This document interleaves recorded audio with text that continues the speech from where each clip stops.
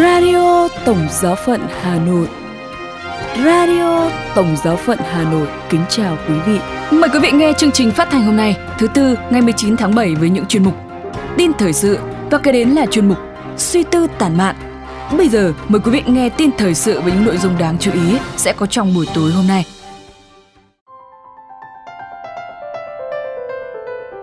Hoạt động tại Tổng Giáo phận Hà Nội. Đức Thánh Cha Francisco thăm trại hè Vatican, cuộc gặp gỡ của người ông và các cháu. Đức Thánh Cha Francisco có thư ký riêng mới và dòng tên rời khỏi Áo sau 400 năm hiện diện. Sau đây là phần tin chi tiết. Hoạt động tại Tổng Giáo phận Hà Nội. Tại Tổng Giáo phận Hà Nội đã diễn ra một số hoạt động đáng chú ý liên quan đến việc lãnh nhận bí tích khai tâm. Sau những ngày chăm chỉ học giáo lý và trải qua kỳ kiểm tra, vào thứ Ba ngày 18 tháng 7 vừa qua, 139 em thiếu nhi giáo xứ Bút Đông đã đủ điều kiện để lãnh nhận hồng ân xưng tội rước lễ lần đầu. Thánh lễ do cha xứ Giuse Mai Xuân Lâm chủ sự. Liên quan đến hoạt động bác ái, từ ngày 8 đến ngày 15 tháng 7 vừa qua, một số giáo xứ thuộc giáo hạt chính tòa đã tổ chức thánh lễ gia nhập hội viên Caritas cho Caritas Việt Nam, bao gồm giáo xứ Giảng Võ 26 hội viên, giáo xứ Phùng Khoang 119 hội viên và giáo xứ Cửa Bắc 86 hội viên.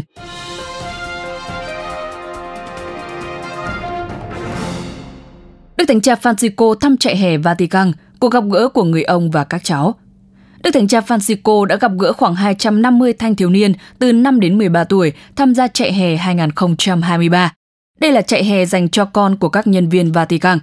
Trong cuộc gặp gỡ với Đức Thánh Cha vào sáng thứ Ba, ngày 18 tháng 7, tại Đại Thính đường Phaolô thứ 6, các em nhỏ đã hỏi Đức Giáo Hoàng đủ mọi loại câu hỏi.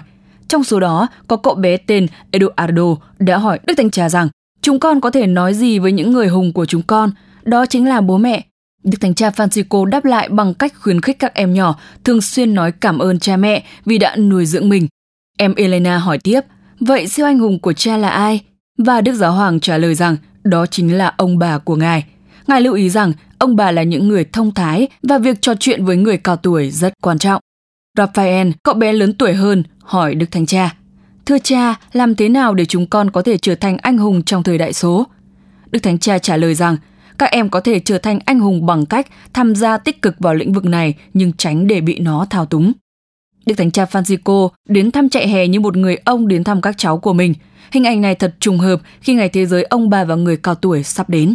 Những người điều hành trại hè chia sẻ rằng họ đã có rất nhiều trải nghiệm phong phú khi tổ chức chương trình này. Các em nhỏ sẽ có cơ hội phát triển cùng nhau, còn họ nhận lại được rất nhiều nụ cười. Lấy cảm hứng từ thông điệp Fratelli Tutti về tình huynh đệ và tình bằng hữu xã hội, những người tổ chức trại hè mong muốn các bạn trẻ hiểu được tầm quan trọng của tình huynh đệ, khám phá sức mạnh, giá trị và vẻ đẹp của tình bằng hữu. Sau khi đọc kinh lạy cha với các em nhỏ, Đức Thánh Cha ban phép lành cho các em và mời gọi mỗi em trao ban lại bình an đó cho cha mẹ, ông bà và bạn bè mình. Cuối cùng, Đức Thánh Cha chụp hình lưu niệm cùng toàn bộ tham dự viên trại hè.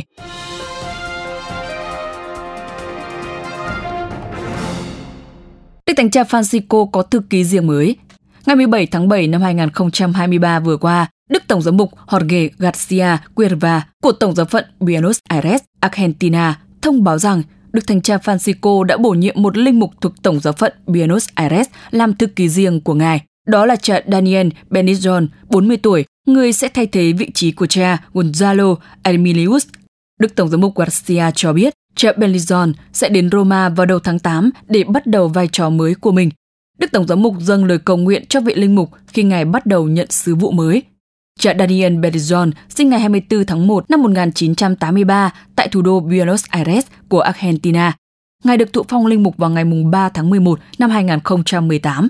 Ngài từng có thời gian phục vụ những người hành hương tại đền thánh Cajetin ở Liniers của Buenos Aires trong 5 năm. Vào tháng 3 năm 2023, Ngài được bổ nhiệm làm phó sứ của giáo xứ Đức Mẹ Từ Bi và phục vụ cho đến hiện tại.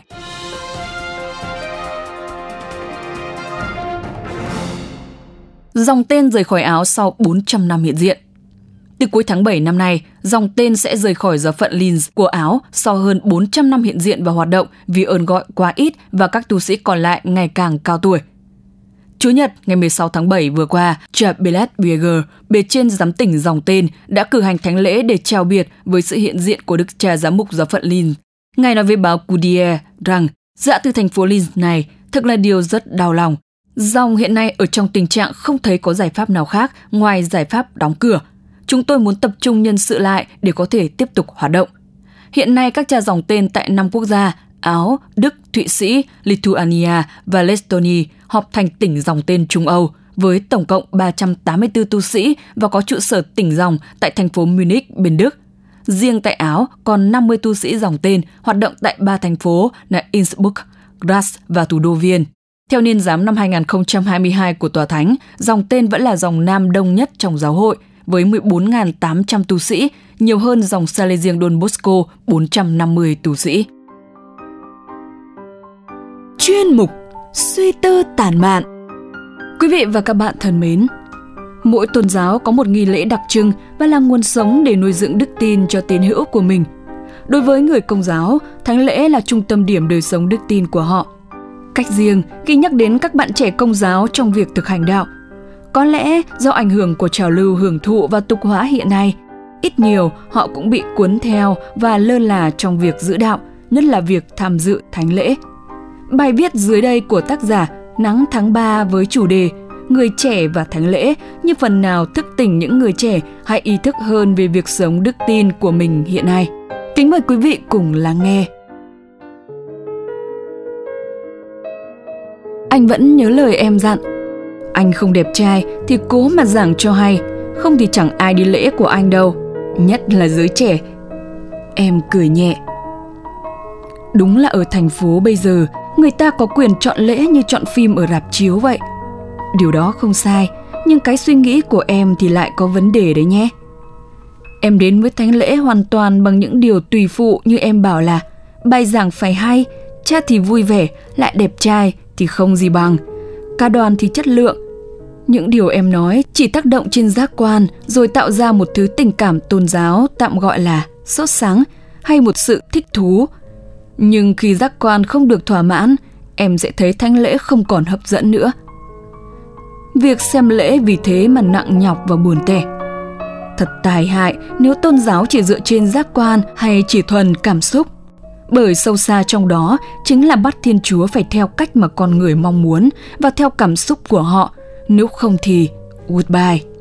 Mà em cũng biết là Chúa Giêsu có bao giờ muốn lôi kéo người khác bằng chính điều con người cực kỳ thích, đó là phép lạ đâu. Những phép lạ được ban là để tỏ quyền năng, tình yêu và lòng thương xót, chứ không phải để thu hút người ta trầm trồ rồi thích thú đi theo. Chẳng phải rất nhiều lần Ngài từ chối thi thố quyền năng trước mặt người Do Thái vì chẳng muốn một thứ tôn giáo suốt ngày chỉ đi tìm thỏa mãn giác quan đó sao em? Chính thứ tôn giáo của cảm xúc đã dẫn đến nghịch cảnh khi vừa tung hô đấng Messia vào thành thánh thì liền sau đó không ít kẻ lại la ó đóng đanh đấng ấy vào thập giá. Đơn giản vì đấng Messia này không thỏa mãn những gì họ chờ đợi, không đáp ứng những gì họ ước mong. Vậy Thiên Chúa chờ đợi tâm tình gì nơi con người? Anh nghĩ em sẽ trả lời được. Em còn nhớ cảnh tượng này không? Khi mà một số môn đệ cảm thấy lời này chướng tai quá, ai mà nghe được. Ý các ông muốn là nói lời nào dễ nghe và phù hợp với suy nghĩ của họ. Nhưng Đức Giêsu có buồn giải thích đâu. Ngài quay ra các môn đệ thân tín thì Phêrô trả lời: bỏ thầy chúng con biết đến với ai? Thầy mới có những lời đem lại sự sống đời đời. Phêrô trả lời bằng đức tin đấy em ạ.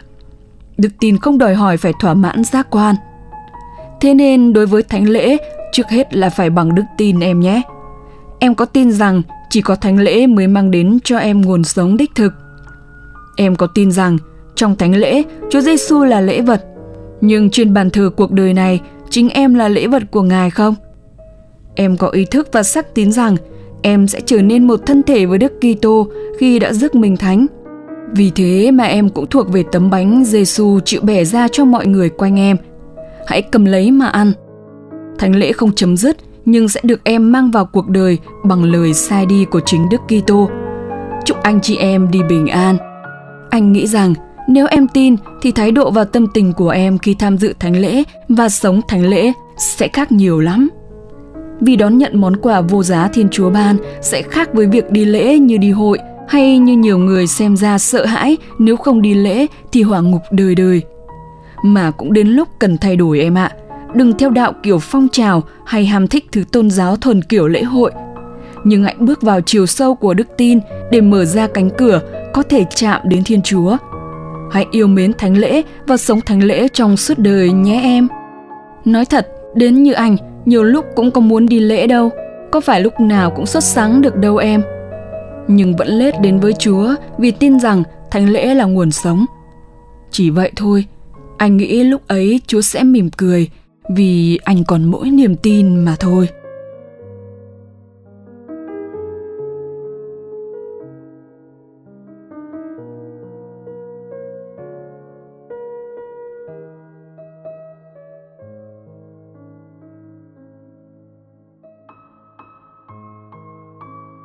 Radio Tổng giáo phận Hà Nội xin chào và hẹn gặp lại.